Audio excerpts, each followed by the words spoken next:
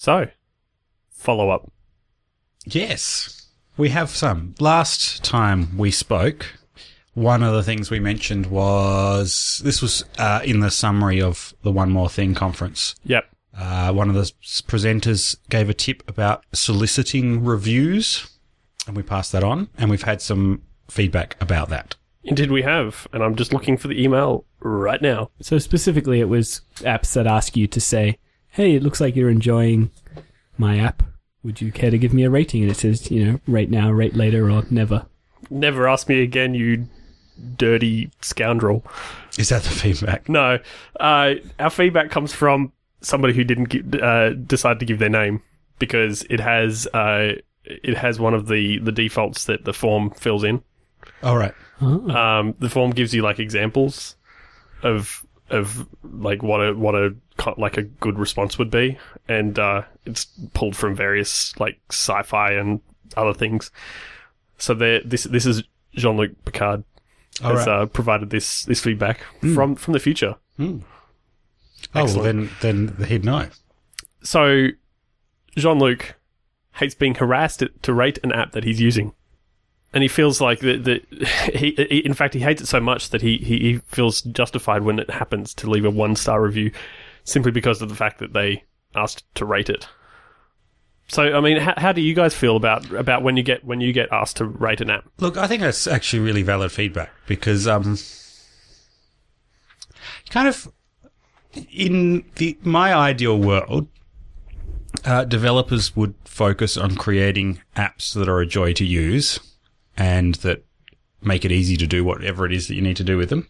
And I'd download it, use it, enjoy using it so much that I wouldn't need to be prompted, and I would just, rush out and review it myself because I love it and tell all my friends about it. So the idea of apps prompting me and saying, come on, do you like it? Do you like it? Tell me how much you like it. Feels a little bit kind of cheap and nasty. But, so that's kind of my initial instinct, is I kind of agree with that feedback. I'm like, this kind of feels a bit, a bit slimy, asking people to give positive feedback to try and get more people to know about it and like it. It should be ideally something that just occurs naturally because you've built such a great app. However, I can get past that initial reaction and just think pragmatically and realistically about it. The economy of the App Store is such that apps that get noticed are more likely to get noticed by other people. So there's a real incentive to try and get your app to appear to more people and to have more people be willing to give it a go. Right. And good ratings seem to help that. And we've heard time and time again from people that if you do it in a clever way, asking people who seem to be enjoying using your app to give you a rating, and results in you getting good ratings, which results in getting more people looking at your app. Part of me thinks that, a nice way of solving this issue would be if Apple supported trials, right? I think there'd be less of this kind of trickery of trying to convince people to get your app off the App Store if the barrier to entry was lower. If, you could say, just try it. The trial's free. Try it for yourself and see if you like it. Then there wouldn't be so much need to sort of gather together evidence from all your other previous users that it's really worth downloading. Yeah, of course. I mean, that sort of a strategy comes with a price as well, though. You're not just, by offering a free trial or whatever, you're also delving into the situation where not everybody's actually going to pay for the app, which can be construed as either a good or a bad thing.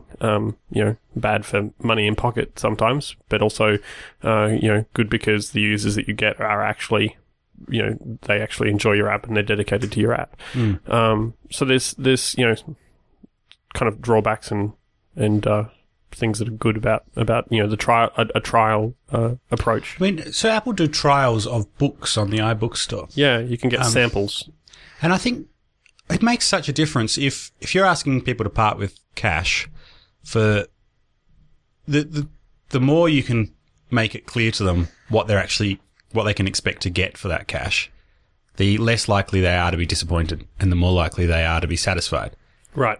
And yeah, I think they're kind of separate issues, but kind of related. Like the need to get good ratings is made greater by the fact that you can't offer free trials to let people try things out before they commit to buying.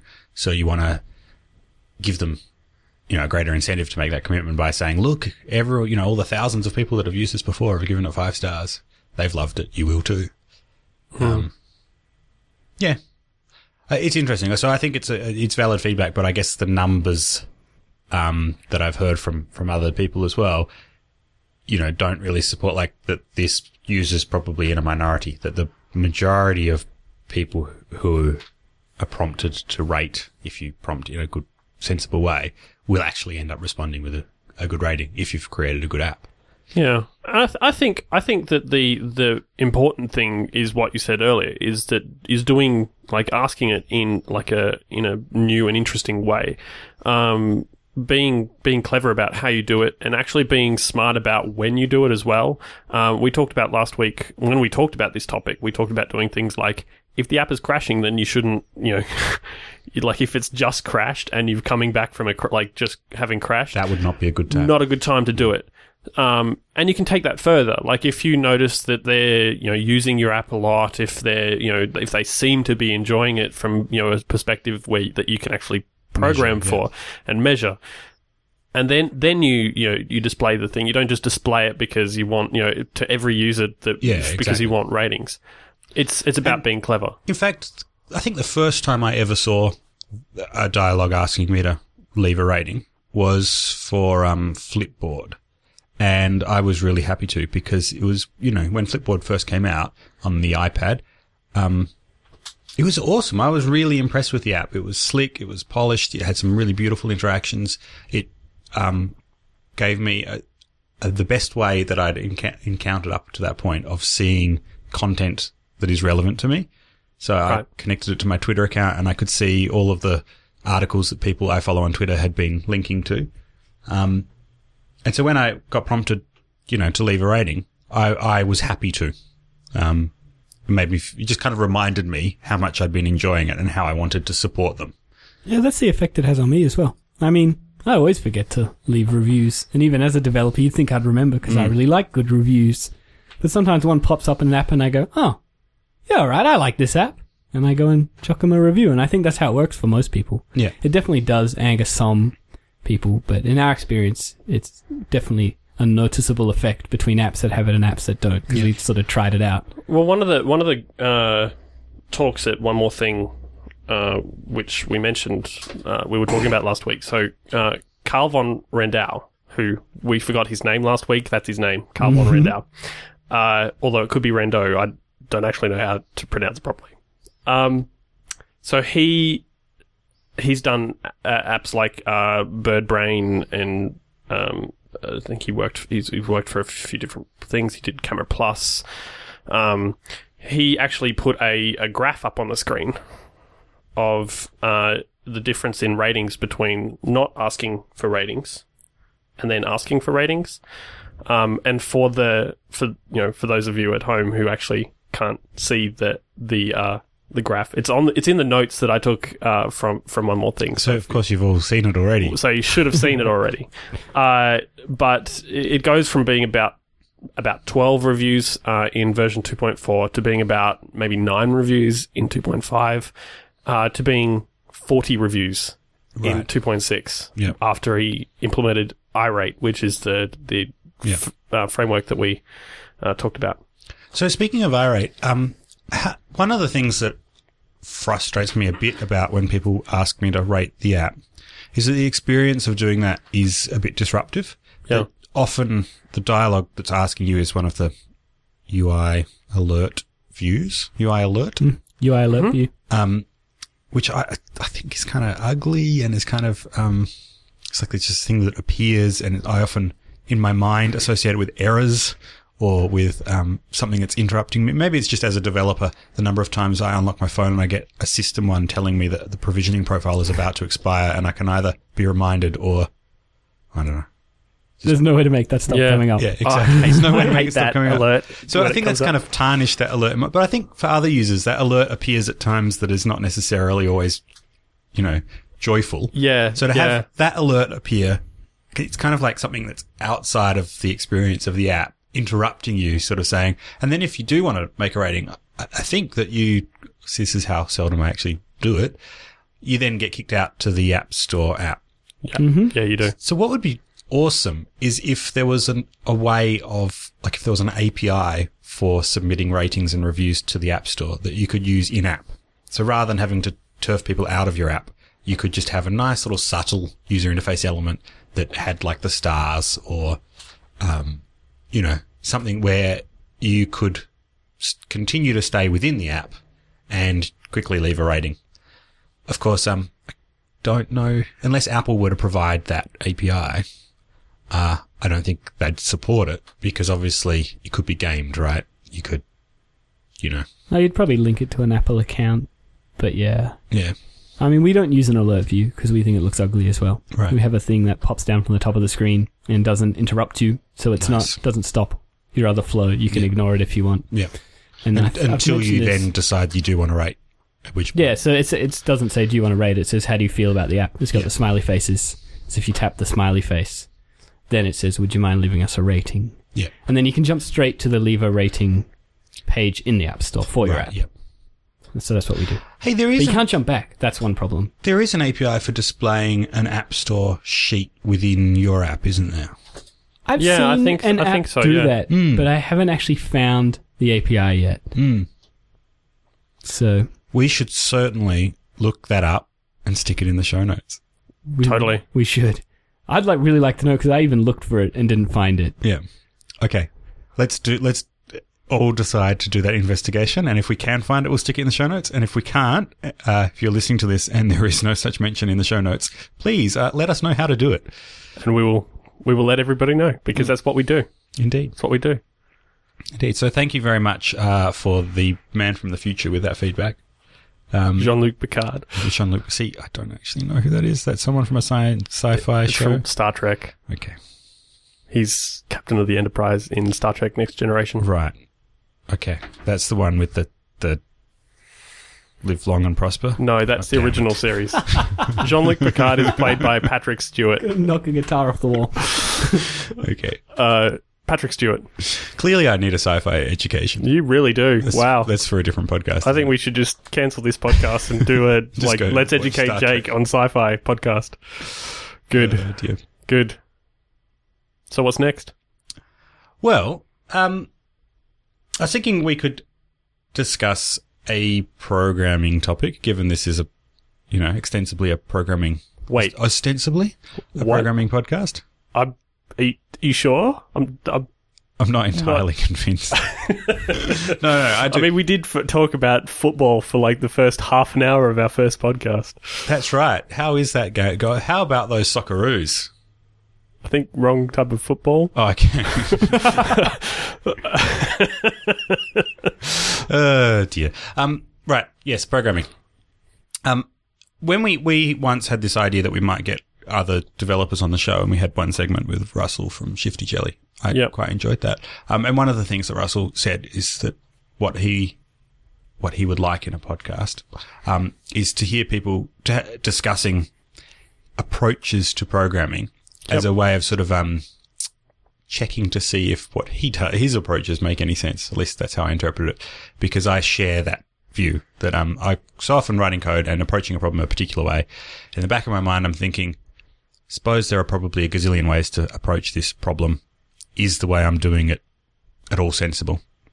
And so I thought I could describe a little bit of one way I approach problems, and you guys could tell me what I'm doing wrong and how I could do it better. Sure. Cool. Fantastic. So the particular problem I'm talking about is, I guess, managing the relationships between classes within my app and passing information back and forth between different view controllers, largely. Okay. And so an approach that I've been using heaps lately is using delegates or delegation. And it's a common pattern that Apple use in their APIs, and I quite like. It makes sense to me how Apple uses it. You have a table view controller, and it's got a delegate and a data source that can you can delegate things like knowing about how many rows there are and knowing what should happen when a row is selected and things like that. I think the knowing how many rows there are is the data source. Knowing like when they're selected is the delegate. Yeah, exactly. Yeah. Okay. So I'm kind of familiar with that approach. And in fact, there's a good book called Cocoa. I think it's called Cocoa Design Patterns, which is interesting. It's an old book. It is an old book. An oldie but a goodie. It's a classic. I read it thinking it would be a bit like the Gang of Four patterns book, in that it would describe patterns that I could make use of in my code, kind of as little recipes of, if you encounter this scenario, here's a pattern to use. And I was a little disappointed that the Cocoa Design Patterns book didn't seem to be written that way. It was more about an explanation of the patterns Apple use within the framework. And it was less like a description of, or a recipe of how you could use particular patterns. However, having said that, the delegation one is one that I guess through reading that book a bit and writing classes to implement the delegate protocols that Apple define, I guess became more familiar with it, and now I've started using it a fair bit. And so I guess particularly one way I use it is as of iOS 5 and container view controllers. Often I'll have a kind of a view controller hierarchy where I might want to have the view controllers cooperate a bit with one another. So an example might be an app that displays an iPad app that's got a map showing pins on the map that relate to particular things, and maybe a timeline representing those same things. So I've split the screen into 2 bits with 2 container view controllers containing a map view and a timeline view respectively.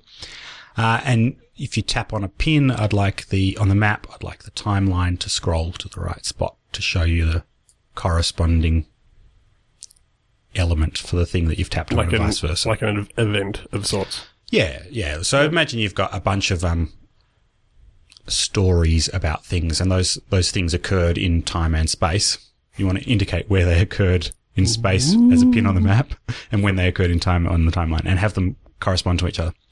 So with that, my approach is to use delegates, right? So to have my map view controller have a delegate protocol that says that has some methods such like map view controller did select story, and have my timeline view controller have a similar protocol, timeline view controller did select story, and then to have the view controller that acts as the container for those 2 implement both protocols, both delegate protocols. So my sort of the outermost container view controller is the delegate for both the map view controller and the timeline view controller. And so when you tap on a pin on the map, the method that checks to see that the map view controller has a delegate that implements the right protocol. And if it does, it calls the delegate method map view controller did select story, and the delegate's implementation of that is to then call a method on the timeline view controller to select a specified story. Does that make sense? Yeah, sounds good. So is that, what do you guys think of that approach of using delegation and protocols? Is that how they're meant to be used? Yeah, I would say it is, because you never want to go across your tree. So you've got a hierarchy. Mm-hmm. You always want to go, classes sort of on the same level shouldn't really know about each other. So you don't really want to be jumping across the tree. You always want to go up and back down, because what will happen is later on, say you add a 3rd view, or even you need to add 10 more views. Not that you will, but say you did. Yeah.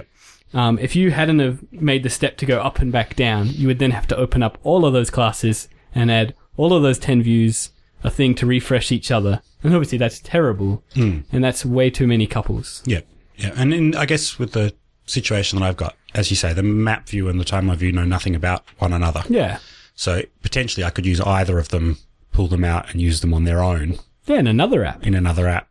Yeah, I think that was kind of, I don't know I was explicitly thinking that, but I think that's why it made sense to me. Are there other ways of achieving the same thing? I think so. Your hierarchy is pretty simplified, right? It's just basically one view controller with a couple of child view controllers. Yeah. If it was a bit more complex than that, you had multiple different things going on. You'd probably use notifications instead, because you can't necessarily pass everything straight back up to the top. So you would, basically, post a notification that, okay, this happened, this event happened. I've updated this data, and then other view controllers can tie into that. I think that makes sense, because I've certainly had examples where my hierarchy's been deeper and I've had to write like 3 delegate protocols in a row. Yeah, I hate when that to sort of happens. bubble Yeah. the same information back All the up way high back enough up. the hierarchy to pass it on to the next thing. And that just felt a bit weird. Like, Yeah. But So- in the same way, I sometimes feel notifications feel a bit weird because they're almost just like this glorified go-to. Because you don't have, you wouldn't have a clue where that's going when you call it. Whereas with your delegate, you know exactly where that's going. Yeah, you do. I mean, again, the problem is the fact that you have to bubble it all the way back up the chain. So you have to, if you have something that's in a completely separate hierarchy, like a different window even, you literally have to go all the way back up to the app delegate and bubble it all the way up there, and then back down. So it's, it becomes problematic to use delegates in that sort of a situation, Is because that then where- everything has a delegate. Not every class should end up with a delegate. Yeah. Is that where something like Cocoa bindings on the desktop makes sense, where you can bind your view controllers to properties of the model that they're representing, and if one view controller makes a change to a property of the model, that another one completely separately in the application's hierarchy would then get notified that there's a new value. Yeah, that's what I was going to mention. So I was going to say, if you're that deep into your hierarchy, it's probably better that your views are completely separated from what they're even, sort of, they just know how to draw what's given to them, and then somehow you change a data store or something and it fires a KVO notification which would update everything else, rather than an explicit push notification through Notification Center. Right, so rather than creating your own custom notifications in Notification Center, you're saying take advantage of key value observing and just change a property in a model object Yeah. and allow any of the things that have registered to observe those property changes to So maybe in your case, you'd have a property of currently viewed story. story. So when that story changed, anything that was viewing that story would get a notification from Yeah. maybe. And it's interesting because I think my personal preference, and I don't know that there's any good reason to have it, is that I like explicit code. I like it where you can step through, just read through the lines of code, not in a debugger, but just with your eyes and see, okay, this is calling this method, then this method's executing and calling this method. I agree. Whereas- That's why I like delegates. Yeah. And although what you've just described with key value observing, I think is probably, as good, as nice a way of implementing it, I guess it didn't occur to me immediately because of that level of indirection that it just, Yeah, I've never actually done that. It was just, that's a disclaimer. Yeah. It just sounded like that would be another way to do it, to avoid, say you were 10 levels deep and you didn't want to have 10 delegates to go all the way up and all the way back down. Yep. Doing this, managing this problem, it really comes down to, having planned for the way that you want to do it, like the way that you want the system to work. The more that you actually consider this, I think the better your solution is going to be. Yeah. And in this I example, think that makes... yeah, I before I wrote any code in this app, I spent a fair bit of time thinking through and drawing little sketches of how I would divide the view up into the different elements and which would become child view controllers and what sort of information might need to go between them. And that was actually a really nice process because then when I came to sit down to write code, like, I don't know, this very rarely happens for me, like really, really rarely. So I got a kick out of it when it did. Like, I implemented something in the first way, like my first go at writing the code, and it kind of worked. It's like, yes, I love that. you know, It's always a good feeling. yeah. Or it maybe happens once a year. I don't know. Yeah, it doesn't happen very often. But I think the pre-thought in this case paid off. So just a little bit of detail part of it. How do you guys do the defining the protocol and the delegate property and when you actually go to call a delegate method? So I will write the delegate protocol in my class's header, obviously. Do you use the optional and required, are they keywords? Is that the right directives? Yeah, I know what you mean. I do use those. Yeah. I don't really bother. I always just go with all required. But I can see why you would need optional ones. I use them as an example. I use both of them. Like I will set them all as required for the most part. There are situations where I only want to use them in like one instance where I'm going to be like using a delegate, but not in another instance in the app. Yeah. And sometimes I'll set them as optional. I think I use that in progressions, so that you can open up an editor for a chart, and there's a few instances where that will open up. It'll open up for things like, when you actually want to edit a chart that's already in the app, or it'll open up when you import one. It'll open up with all the details in it. So the delegate will has methods on it for things like, when it was saved and did load content and stuff like that. So, I know when certain things are happening, so I can make other stuff in the app happen. Yeah. And some of those are optional because I don't always want to know when it loaded the content. If I'm creating a new thing that's going to fire immediately because there is no content. I do it. Definitely makes sense. Yeah. I usually do it. And in terms of the way you keep track of what the class's delegate is, so I tend to use a property, and I make it non-atomic assign for a delegate, because I believe, and I don't know if this is a hard and fast rule or a guide, can't really remember where I formed this belief, but I believe that kind of in terms of memory management, that classes shouldn't own their delegates. They should just have kind of a weak reference. Definitely right. It has to be weak, or else you will create a retain cycle. Okay, and assign is a pre-arc way of doing that. Yeah, assign is the pre-arc way. Does it still work in arc? Right? Assign and weak are more or less the same I think thing? it even does when it comes to like pure objects. It might even be exactly the same. I'm not sure if it auto-nils, so a weak pointer will auto-nil under arc. Right, yeah. Assign probably doesn't. Okay. But yeah, delegates have to be assign or weak.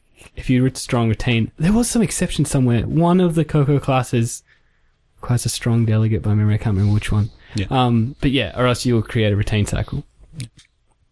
Cool. And then when it comes time to call my delegate method, I tend to do the standard, like I've got the same if block for all of them, which is if my delegate's not nil and my delegate conforms to the protocol, I then will go ahead and call the method on it. Okay, so why is that? Because some of your methods are optional? So this is as opposed to just calling the method, or this is opposed to checking if the delegate responds to the selector that I'm about to call. If you've got a required method, you don't have to check for response to selector because it's required. So the compiler would have picked that up. Yeah. And so also, if you pass... especially if so you're assuming I declare my delegate property as being an object that implements the delegate protocol. Yeah, I always declare mine as ID and then the protocol. triangle bracket protocol. Yep. But yeah, and then if you send a message to a nil object, it does nothing. Yeah, okay. So I don't even need to check nilness, that's right. At least I don't. Maybe that's not best practice, but yeah, if it's, especially because I pretty much always use required. Yeah. I always just go self.delegate, blah. Do the thing. There you go. It's probably a very good point. I got another one to ask you guys. Do you guys prefix your protocol names? No, although I know that I should. So like, the table view delegate will say, table view.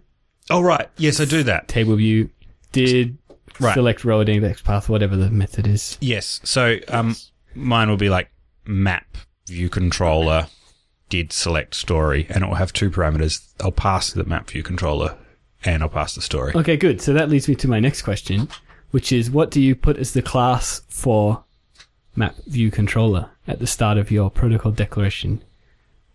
Because generally, you can do it two ways around. You can declare your protocol above the header of your sort of class, because your class is going to have a property, in it that has the delegate, so it needs to know about the protocol. Yes, so I do that. Yep. I do that. But then the protocol doesn't know the class of... Yeah, so I use a forward declaration. That's what I was going to say. So you're using at class so at the very top of my header, I've got at class map view controller, and then I've got the at protocol map view controller delegate, and I've got the delegate methods in there.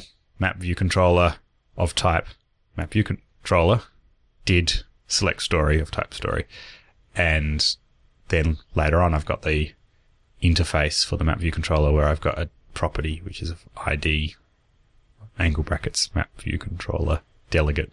Yeah. That's how I do it as well. That's how I do it too. There you go. So there's another way, which is... Well, you could ID your protocol methods. Right. Which some people do. Yeah. In fact, I think Apple might even do that sometimes. Okay. So like table view ID controllers. table view. Yeah. So you could actually call that delegate method passing it something that was not a table view. Okay. So it's either basically delegates or what's happening now, because blocks are so cool. And I guess we get a lot of developers coming from languages like Ruby, and where they like to have blocks, is a lot of people are using block-based methods instead of protocol/delegates. What do you guys think of that? So you can sort of have a block-based I use block protocol. I use blocks in certain situations. I have an API controller, I guess, that talks to like a remote server to get data and then puts it in a database. And then so I have methods that I can call to actually make that happen that are on the API controller. That will, I usually always put a completion block on there for when that's going to be finished, so that I know that I can now update my stuff. That being said, that is a singleton class, so there's only one instance of it ever. So it can't really have a delegate in that situation, because once I kind of give it a delegate, then I'm basically just passing the delegate around. And so it means that I can just basically go, okay, do this, fetch this data, and then once you finish fetching it, you can do this. Blocks are really handy for keeping all the code together.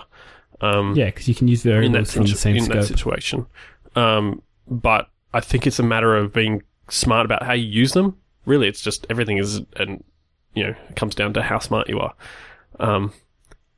Yeah, I think I've certainly used blocks in almost exactly the same way. So, for example, when I was at the ABC working on iView, there are a bunch of other apps that the ABC's created that allow you to access iView content through the app. So the Good Game app lets you show episodes of Good Game, and the Play School app lets you watch episodes of Play School, and vice versa. So I created a little framework to allow other apps to access the iView backend.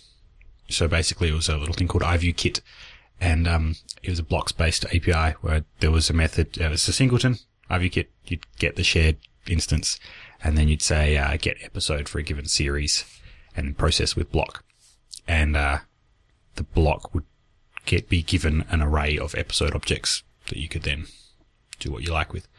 And so I think I like that idea of I found delegates a clumsy way of doing asynchronous network calls. Like NS URL connection has a delegate, and it's kind of like, you've got to set everything up, fire off the request, and then implement a delegate method to track the progress of the download, and then when the download finishes. And so when blocks-based network, asynchronous networking came in with like AF networking, I think was the first one I used that did it really nicely.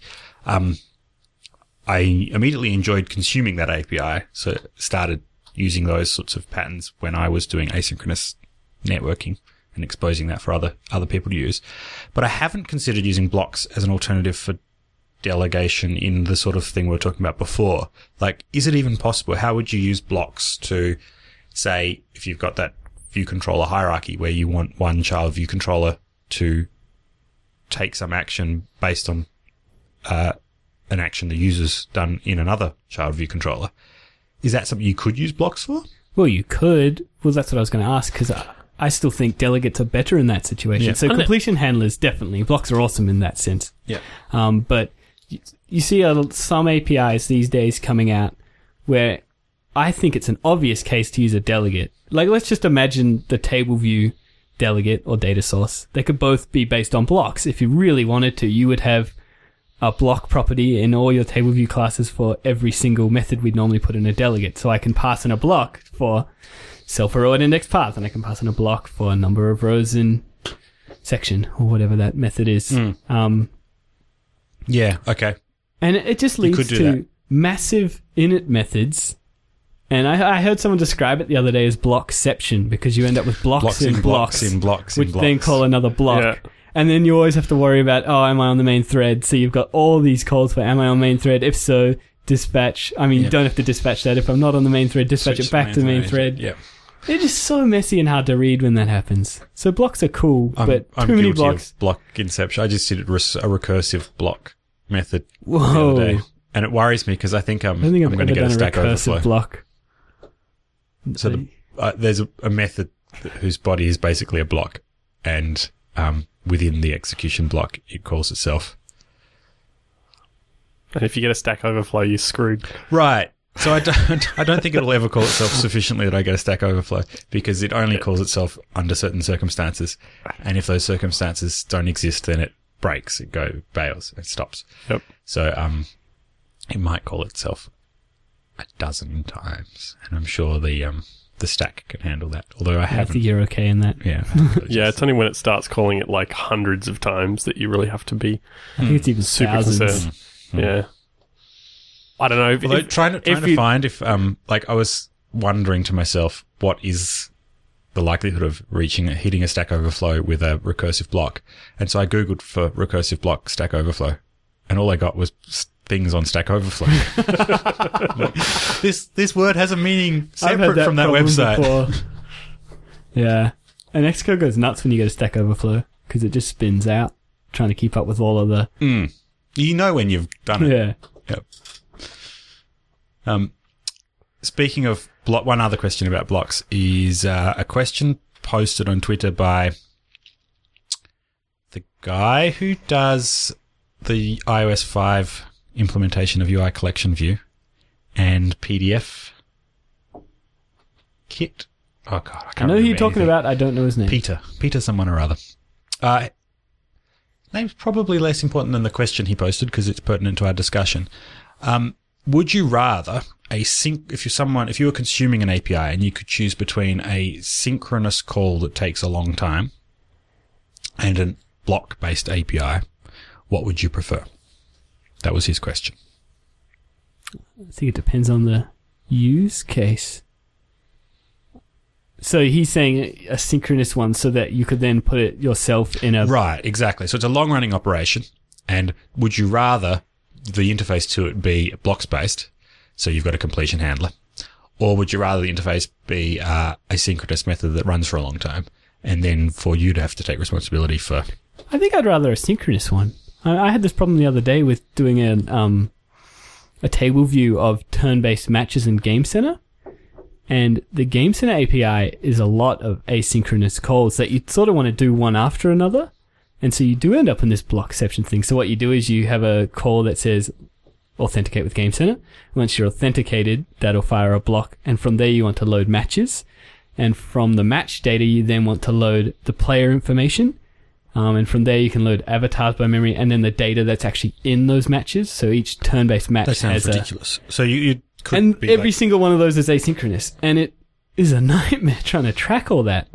And I think I would have preferred them all to be, at least have a synchronous option and then have to deal with the asynchronicity yourself. Myself. Yeah. Which is much easier to think about. At least I find that anyway. Yeah. It's interesting because I think that was, let's go with Peter, his instinct. but apparently the most feedback he got was people prefer blocks-based. I think that would be the majority, yeah. And I think that you'd run into issues implementing that, because there are certain situations where you're going to be calling the block multiple times, and so it wouldn't necessarily work. I mean, ideally, as you've said, having both. If you're writing an API and you can expose a convenient block-based version for when I like a block-based API is when it really is closely coupled to the, like, for example, download this data, parse it, and when you're done, display it here. Like, that's kind of nice. You've got a single completion handler, and the completion handler is very close to the thing that caused you to want to go and get the data in the first place. But where you've got further levels of nesting than that and greater complexity, I think you're right, having a asynchronous version that you could, like, do your own sort of operation queue or whatever and put the steps in the sequence together and handle it. So an example of another place that I'm using a block that's not a network call is in Multiplex, which I can say the name of it now because we've announced our beta. So that's excellent. The Comic app. The Comic app is Multiplex. So in Multiplex, I'm using. There's a few places where he likes to use italics in his some of his titles, and so I've got to use what are they called? Attributed strings. Yep.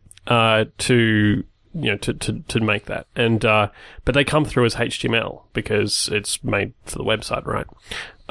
So I'm using a method to basically parse that HTML into a attributed string, and to make that kind of simple on myself, I use blocks in a few places. So one of my methods inside the class is basically to do the parsing and pull out all the tags. But the class that I actually can call will tell it to do, like, will give me a block that says, okay, you've when you hit this tag, you've got this tag. What do you want to do? And so the block will get called. And so I can go, okay, if I get an italics tag, then, do this. If I get a bold tag, then do this. And so I can actually block-based, event-based parsing. Kind of, yeah. Sounds cool. Yeah, it does sound cool. It was the simplest way to go about it, and I mean, for the most part, it's all the same. It's all going to be mostly the same, and so I've kind of wrapped that into another one that as well, that makes it so that I can just call this thing that doesn't require me to do anything else. But it allows me to, if I need to, I can parse those italics tags as completely different font if I want to, which actually is how it works in the first place. So, which is weird. What do you think? Is that? Do you think that's a reasonable way of using them? That sounds great. I like that. Did you type def your block? Type, so you don't have to. Yeah, I always 3 brackets. I always do type def blocks. I never even remember the other one. I just go with the Xcode snippet for type def block and I fill it in. Yeah. I always type def my blocks too. It just makes it nicer. Oh, you kind of wonder what we did before blocks, right? Like, there's so many. There was a time before blocks. I know. It feels strange. There was a time before blocks. And that's one of the things that I'm enjoying about Objective-C these days, is that the community of users of the Objective-C language has grown to include people who have experience in such a variety of different languages. And often those languages come with common techniques for programming. Like, something I still have on my list to learn more about is functional reactive programming in things like Reactive Cocoa. And I think that's come from .NET and C#. And it's kind of nice to have people who are starting to contribute to the use of a language and have brought ideas from elsewhere. But the more and more of these ideas, the harder I find it to pick which technique to use in which circumstance. So there's kind of the old school delegation and protocols. There's new fang-dangled blocks, and then there's even newer fang-dangled functional reactive programming and things like that. Speaking of which, I've heard that that's a really good way of chaining together a whole heap of network calls. I've played with Reactive Cocoa just in like tutorials. I haven't actually used it in a real project. And it was really cool. It was quite exciting. I'm But- looking for an example to... It's also 'cause- kind of complicated. It's definitely very different to think about. Right, and that's the It challenge flips I'm everything having. on its head. When I think about a problem that I need to solve, I think in terms of the techniques that I'm used to, and trying to figure out when it's appropriate to apply something like functional reactive programming, I'm struggling with. So I've done a few of the tutorials as well, but I really want to try and find a concrete example of a real world app where it's a good fit, and then try and find a way of using it to learn more about it. So I'm And the looking other for thing that. was I almost used it in a real project and I stuck it in my CocoaPod spec and then it didn't build. I hate when that no. happens. And then I was like, all right, I'm doing it the old way then. That was the end of that. Yeah. Another one that was lib ext Objective-C, so extended Objective-C, I guess it's its proper name. And so kind of like how C++, I don't know if you guys have done any C++, but C++ is a very slow-moving language, so anytime they make a change, you hear about like C++ 11 brought all these cool new features. So Cocoa changes all the time, and it brings new Objective-C features. C++ was much slower moving, so they have this library called Boost, and it's sort of like a whole pile of cool features for the language that aren't official yet, but because it moves so slow, they sort of become very used. And so they're just created by other developers. And that's kind of what libext Objective-C is, which is like a module you can download. And it brings a whole lot of cool new features to Objective-C, like compile time key value coding checks, which is really nice. You can replace target selector with a block, which is also cool sometimes, especially if you want to put a button on a table view cell. Don't know if you've ever tried to do that. Because they reuse, it's very annoying. I forgot. There's about 12 features. And I know Reactive Cocoa does use libext Objective-C. Oh, Weakify and Strongify is the other one I use all the time. So to make my variables weak before putting them in a block, instead of having to go __ weak type of class, blah. That's so long and messy. You can just go at Weakify and then the variable name. It's cool. So you guys haven't used that one? I have not used it yet. I've heard you talk about it previously. It's interesting. I enjoy learning new language features, and I look forward to potentially some new language features coming next week. Yeah. Maybe we should discuss that a little bit later. But I feel a little bit reluctant to embrace kind of third-party extensions that extend... I love using third-party frameworks and libraries that provide APIs I can use. I don't have a problem with that, but I sometimes have a problem where the use of that third-party thing gets too much like using a new language. Yeah, I know what you mean. For the fear that someone that will come across that code in the future, or my future self, you then have to not only know the Objective-C language and the Cocoa APIs, you need to know the Objective-C language as modified by the third-party thing.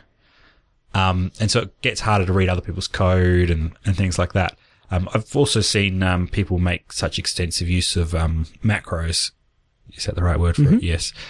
That it's almost like another sort of macro language. Yeah, well, a lot of libext is macros. Well, not and with all of macros, it. how well does it integrate with Xcode in the sense that if you're calling a library and you see a method that you don't know what it's doing, you can just command click and go to that method. Yep, that works with macros. It works with macros as well, so you can jump to the macro and see what's There's happening. one tiny little thing I don't like about the libext macros in that they name their macros sort of like at Weakify, at Strongify to make them look more Objective-C-ish, kind of like at Synthesize or at Property. Right, yeah. But because it's implemented as a macro underneath, and what the macro's doing is it's the Weakify part of it, not the at Weakify. So just the Weakify part is switched out with a try-catch block that isn't catching anything, and that's how they get the at to work on the front. Right. Which is a cool, clever trick. But what it means is the syntax highlighter messes that up. So you get a white at and then an orange macro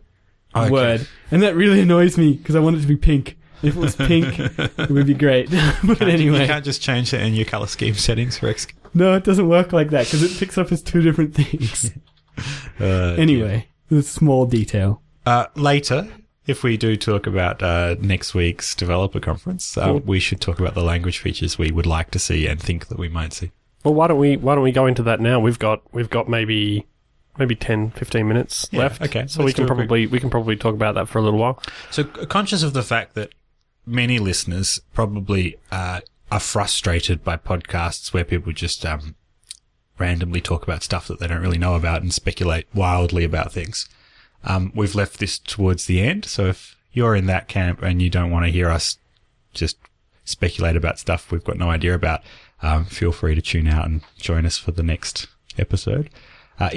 However, sometimes I actually enjoy, I've got this really weird thing where I like to listen to certain podcasts where people are talking randomly about things they don't know about, just so I can yell at the phone saying, "No, you crazy person! Of course that's not going to happen." That was Don't how you know I this?" felt when you guys were talking about bit masks. Hang on, that was meant to be something that there was not meant to be speculation there. Anyway, so if you do enjoy the opportunity to yell at your podcast device of choice, perhaps we could On the bus. we could do some wild speculation here about next week's developer conference. So, what are your predictions? What will be announced? Okay, just before we actually get into this, let me make some rules about this. No hardware stuff. We're not talking about hardware. This isn't a hardware thing. Let's just talk about stuff that is actually possibly useful for the listeners, for you guys. I'm doing this for you guys, okay? It basically means that, we can talk about, stuff that we think is going to come in Objective-C and Xcode, but, let's leave like feature sets and stuff like that out of it, because it doesn't matter to these guys. Just going to throw it out there. I would love a way to tell if the mute switch was switched on, because when you so say your app wants to use the microphone at some point, the audio mode you need to use then ignores the mute switch. So it'd be really nice to know that if the mute switch was on, I just won't play my sounds, even though I still want to record the audio. Such a simple request. Please put that in. Is it in Radar? Have you filed a Radar? No. Damn. Hang on. No. Before we talk about what we'd like to see, because there's a category of things there. Yeah, true. What do you expect that we might see in terms of new APIs or... Oh, see, that's hard. Yeah, I don't actually know what to expect. No, this is what's so fun about it, because we're going to be wrong. I mean, last year, you went in and they announced Arc, and they also announced Literals. And it was like, well, that was disappointing, because Clang announced that like months ago. Right. But yet people were still like, yeah, this is the best thing I've never heard this. So that was kind of disappointing in that fact. Are you expecting any new language features? I'd like to think so. Yeah. Normally you get something. I mean, we got auto-synthesis, I think last year, Yeah. didn't we? Or the year before? Wow, you're new to the Objective-C game, aren't you? Because when you say normally we get something, that's been the case for maybe the last Yeah, I started with iOS 3 or 4 years, 5 years. right before iOS 4 came out. Yeah. So that's when I started iOS. Back in the day before iOS, Objective-C remained largely unchanged for like a decade. Yes, I have heard that. See, the thing about the thing about like trying to predict what is going to happen, it's difficult, especially this year, because most of the noise about iOS 7 and the stuff that's going to be coming at WWDC hasn't been about No, people just about don't know language what it's at gonna all. what it's going to look like. Everybody's been talking about how apparently it's going with a flat interface. Okay. Well, look, I'll put myself out there then. I agree. It's difficult to predict because no one's been speculating, but I'm just going to wildly speculate with no basis for fact at all. Namespaces. I reckon we'll get namespaces. That would be nice. Actually, I saw a thing the other day from, I think it was Wolf Ranch, Right? Yeah. to do like kind of name spacing. Yeah, someone worked out a way to sort of do it right. Yeah, I saw that too. I think it was Wolf Ranch. So I did save that for later reference. So I'll chuck that in the show notes, because that was an interesting way of doing it, and it just kind of it allows you to namespace stuff without having to deal with classes that might actually be named the same thing. I've got one. I think we're going to get cross-process communication. I agree. I think like XPC from the desktop because Mac. it's already in there, also I've heard. So when you show a compose sheet, say you want to compose an email in your app, Yeah. that's actually, that compose sheet that pops up is actually running in another process. So it's in there, it's just not exposed to us. Which And is I going think to we'll be get interesting something because about that. the kind of side effect of that would be starting to think about your app with greater granularity and modularity. So thinking about having which bits of your app would you want running if another app wanted to invoke a function within your app? How would you separate it out from the whole? Like, at the moment it's really geared around your app delegate is the starting point for all the interactions with your app, and then it fires up everything else that's needed for the view controller hierarchy and whatnot. But imagine a world in which there is inter-process communication and another app wants to use just one part of the functionality that your app provides. What would be the thing that would take responsibility for doing that, and how would you separate that out from the rest of the app? That's going to be interesting. I think it will end up being the app delegate anyway. Right. Because if you think about how it's already being done now with not, things like actual view controllers, when you're responding to the URL schemas and stuff all like that, that's all done in the app delegate. Yeah, I feel like the URL schemas is a bit of a clunky way of handling. It's like, I'm not saying it's the best way. I'm just saying that's probably the way it's going to end up being. So on the desktop, I haven't used XPC, but my understanding is that XPC on the desktop is actually used to manage the communication between your app's GUI and a back-end process. And so the two are actually separated quite distinctly in the sense that then it allows the process to run when the app's GUI isn't. So, for example, if you've got a toolbar icon that allows you to do some stuff, it could use XPC to communicate with the same back-end process that your app's GUI would. I think. Wild speculation. This is the segment where we're talking about stuff we don't really know about, so it's okay. So I wonder, whether it'd be similar on iOS. In the same vein of things that might come back to iOS, like we head back to the Mac, where iOS features were brought to the Mac. SceneKit. Maybe we'll see SceneKit for iOS. So just remind me what SceneKit is. SceneKit is the technology that powers that awesome new app from Itty Bitty Apps that was released this week. Ah, right. Reveal. Let's take a moment to talk about Reveal. Itty Bitty Apps are good friends. Released a developer tool this week. I was lucky enough to be on the beta list, and I was a terrible, terrible beta tester. Nobody ever offered Jake a beta ever. I launched it at least twice. Once, I think that's once more than Russell from Shifty Jelly. So good work. You're the kind of beta tester that we all hope to to get on our. And I tell you what, when I did launch it, I was blown away. What it does is so basically you add a framework to your app. Yep. While you're developing in Xcode, you then build and run your app. It launches on the device or in the simulator, and then you launch the Reveal Mac app. And you attach to the process that is running either in the simulator or on your device. I think it works on the device. I don't know for sure. I've only did it on the simulator. No, it works on the device. I did it over Wi-Fi as well. Awesome. I know. Yes, and so once you've attached to your process, what Reveal does is it reveals to you the view hierarchy of your app. So it's got a pane down the left where you can kind of expand and collapse different parts of the view hierarchy, and it'll show you all the other things. And as you select something on the left, it's got a beautiful visualization in the middle that shows you what your view looks like. You can see that in 3D. Uses SceneKit to implement that. That's the best part. It sort of explodes out the views. Yeah. So you can see what's laid and what's childed. And it's fantastic. So Reveal is for those users who have users, for those listeners who have been web developers prior to being app developers. It's a bit like Web Inspector. It's almost exactly like Web Inspector. Yeah. It provides quite a lot of the same sort of functionality that you can get with that. So you can can see what's going on.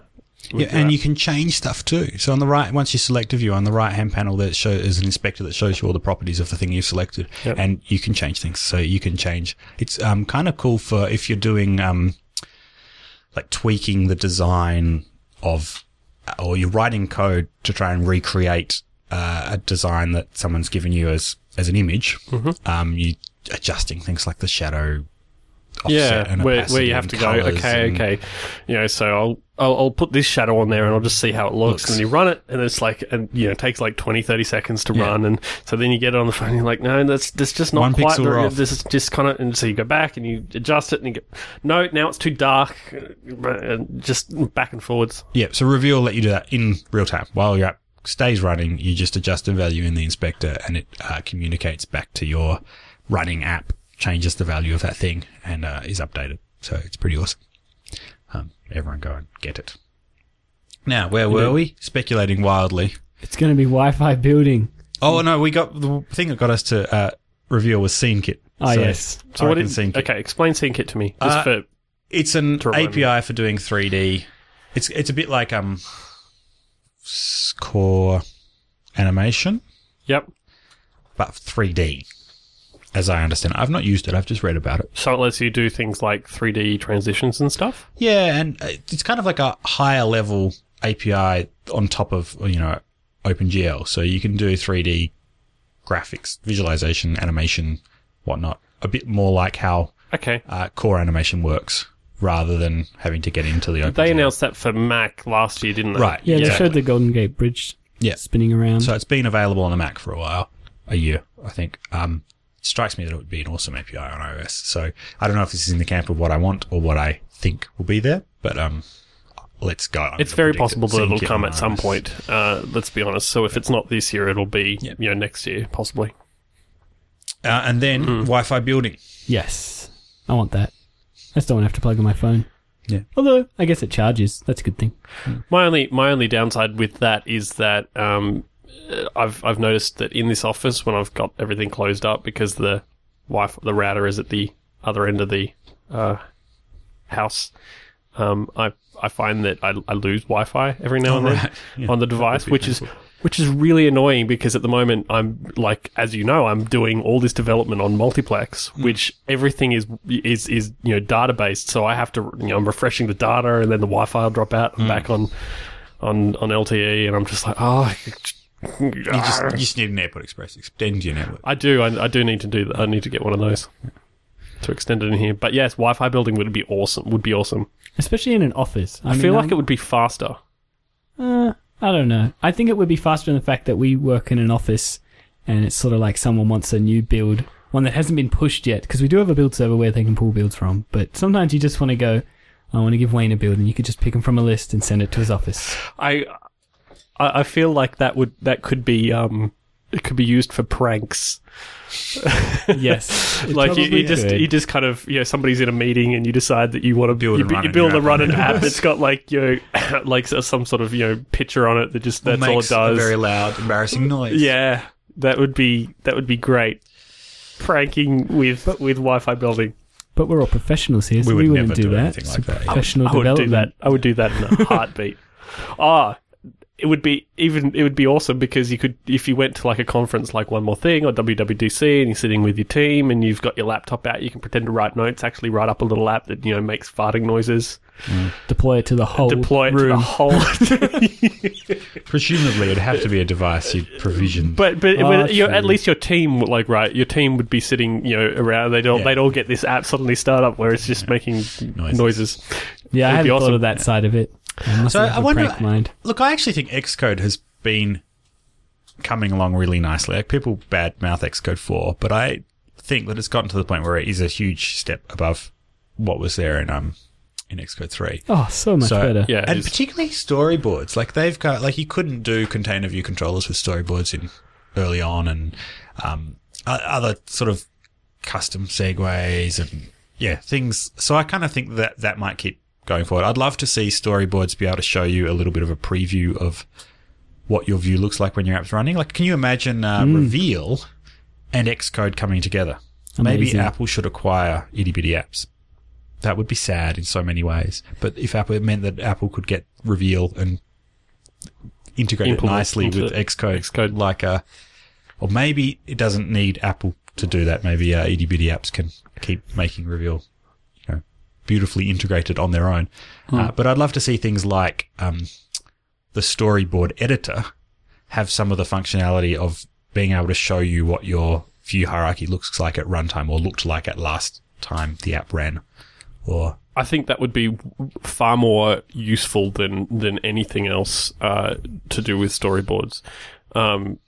Like, as we've discussed before, like I've tried storyboards and I am still very unconvinced. There is still a storyboard that exists in multiplex. It's very, very basic. I think the challenge in doing But something like that is that what storyboards represent is all of the states that your app's UI might ever have. Whereas what you can see when you run the app on your device or in the simulator is one state at one point in time. So it'd be kind of like, how do you, maybe you could have something like, once you'd finished running your app in the simulator, each view in your storyboard shows a kind of ghostly image of the last thing that appeared when that view was on screen. And there's a little scrubber that lets you choose like choosing a poster thumbnail to represent a video clip you've got. You can imagine doing that, choose a poster thumbnail to represent the view just when you're looking at it anyway, seems like a kind of that's one in my list of them I would like to have. Least, I don't think it's going to. At least being able to do things like implement your own sort of like controllers and stuff into that, so that you could build, using the stuff that the additional stuff as opposed to just having the stuff that's implemented. Back in the day, when WebObjects was still a supported thing, there was Project Builder and Interface Builder being separate apps, and you actually used Project Builder and WebObjects Builder to do WebObjects development. There was this thing where you could create your own kind of reusable component and add it to the, like, how Interface Builder or the storyboard section has like a library of things that you can drag on to your view. Mm-hmm. And if you've got a custom view, you just drag on the UI view thing that's a white square, and then you set its class to be your custom UI view subclass. Back in the day with Project Builder, there used to be a way, WebObjects Builder, there used to be a way of adding your little component of HTML and Java code, or Objective-C as well, to that kind of palette of reusable components, and you could provide an image to represent it when it was being previewed in. Yeah, Visual Studio does that. Yeah, so you just give it. That's all that's required, is the ability to do something like that, and that's the Xcode thing. That's not necessarily a language thing. So, and being able to do things like how you can, if you've got a navigation bar, you can edit the title directly, or you can change the icon for tabs and stuff like that directly. Being able to do that as well, set that up and expect that sort of stuff, would be very, very, very, very, very useful. Yeah, being able to see that sort of thing. So you kind of be able to package up your own custom view subclass. And being able to do that would be something that I would really appreciate, because I don't think storyboards are ever going to be useful to me until I can do that. Because once you get past doing things that are using the standard elements, storyboards become pretty much useless. As we've discussed in the past. So the last thing that I'm kind of would be interested to see, and I know we kind of talked about it because we talked about using like the sheets that can pop up within apps. So along those same lines, I'd like to see more stuff that is for inter-app communication, being able to do things like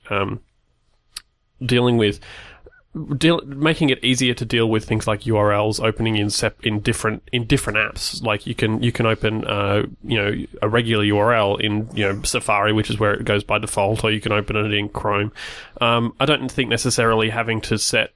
I don't think we're necessarily going to see the ability to set a default web browser or a default mail client, but being able to easily tell other apps what your app can do, right? Yeah, and then so that you can quite easily pass that back. You currently have for file types, right? So you can register as an app that handles a file of a particular type, and if there's a file attached to an email of that type, it'll include your apps as one of the options for opening that file.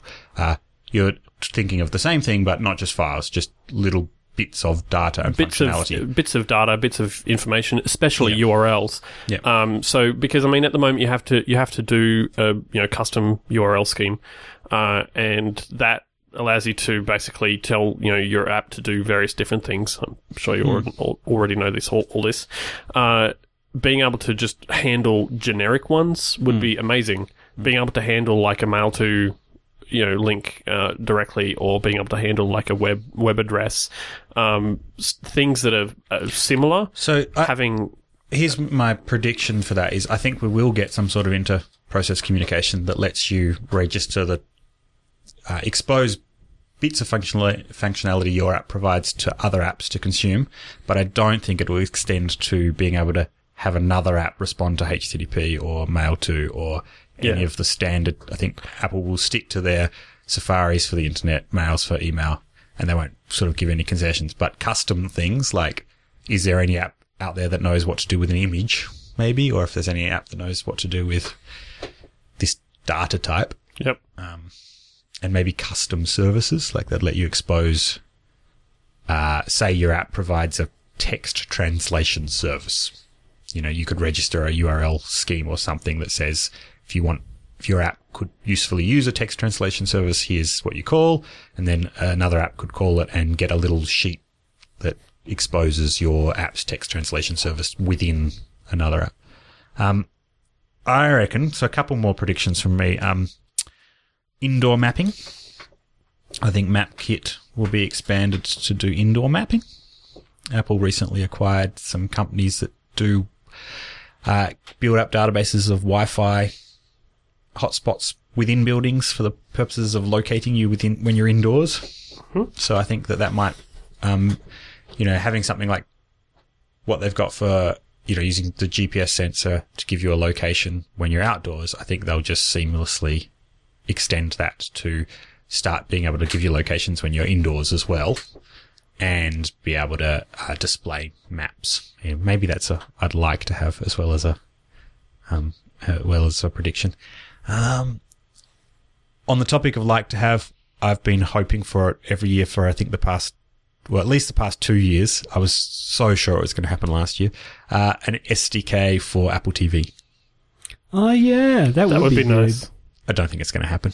No, but I could probably use that for various things. Yeah, it would be nice. I think what is more likely to happen is at some point, if Apple ever do unveil a new TV set device, that the SDK would come, a year or so after that, like the SDK for the iPhone did. And I don't think we're going to see that next week.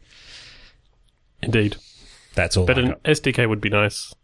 It would open it up as a games platform. Well, I know Apple doesn't care about it, but care about using it as a games platform. But that sort of thing would be very, very useful. People are really starting to route around the lack of SDK on Apple TV. Did you see? Is it called Plexus?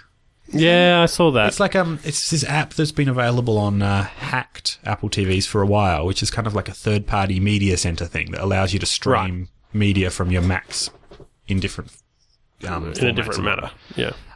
And they've now released a thing that will work with out-of-the-box Apple-provided Apple TVs, which is using AirPlay, really. It's using... it's using the Trailers app, right? So what it does is the Trailers app provides the interface.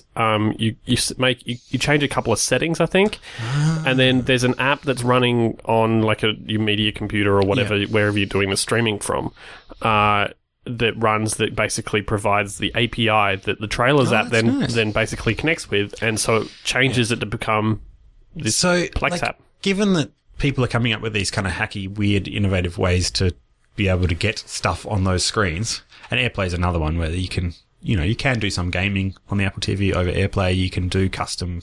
Yeah, but I mean, AirPlay has its drawbacks because it's requires other devices. It requires there's a lag effect regardless of how much they try to remove that. It's never going to be completely removed. Yeah. So have an SDK for Apple TV would be awesome, but I don't think we're going to see it this year.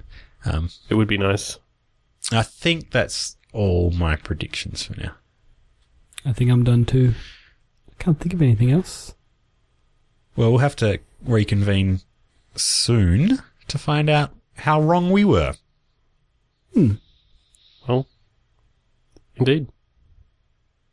So for the next 2 weeks, all three of us are going to be watching WWDC videos, except for maybe Ben, who's actually watch them in real life. Who's just going to watch them in real life and then sleep, right? Yes. Good.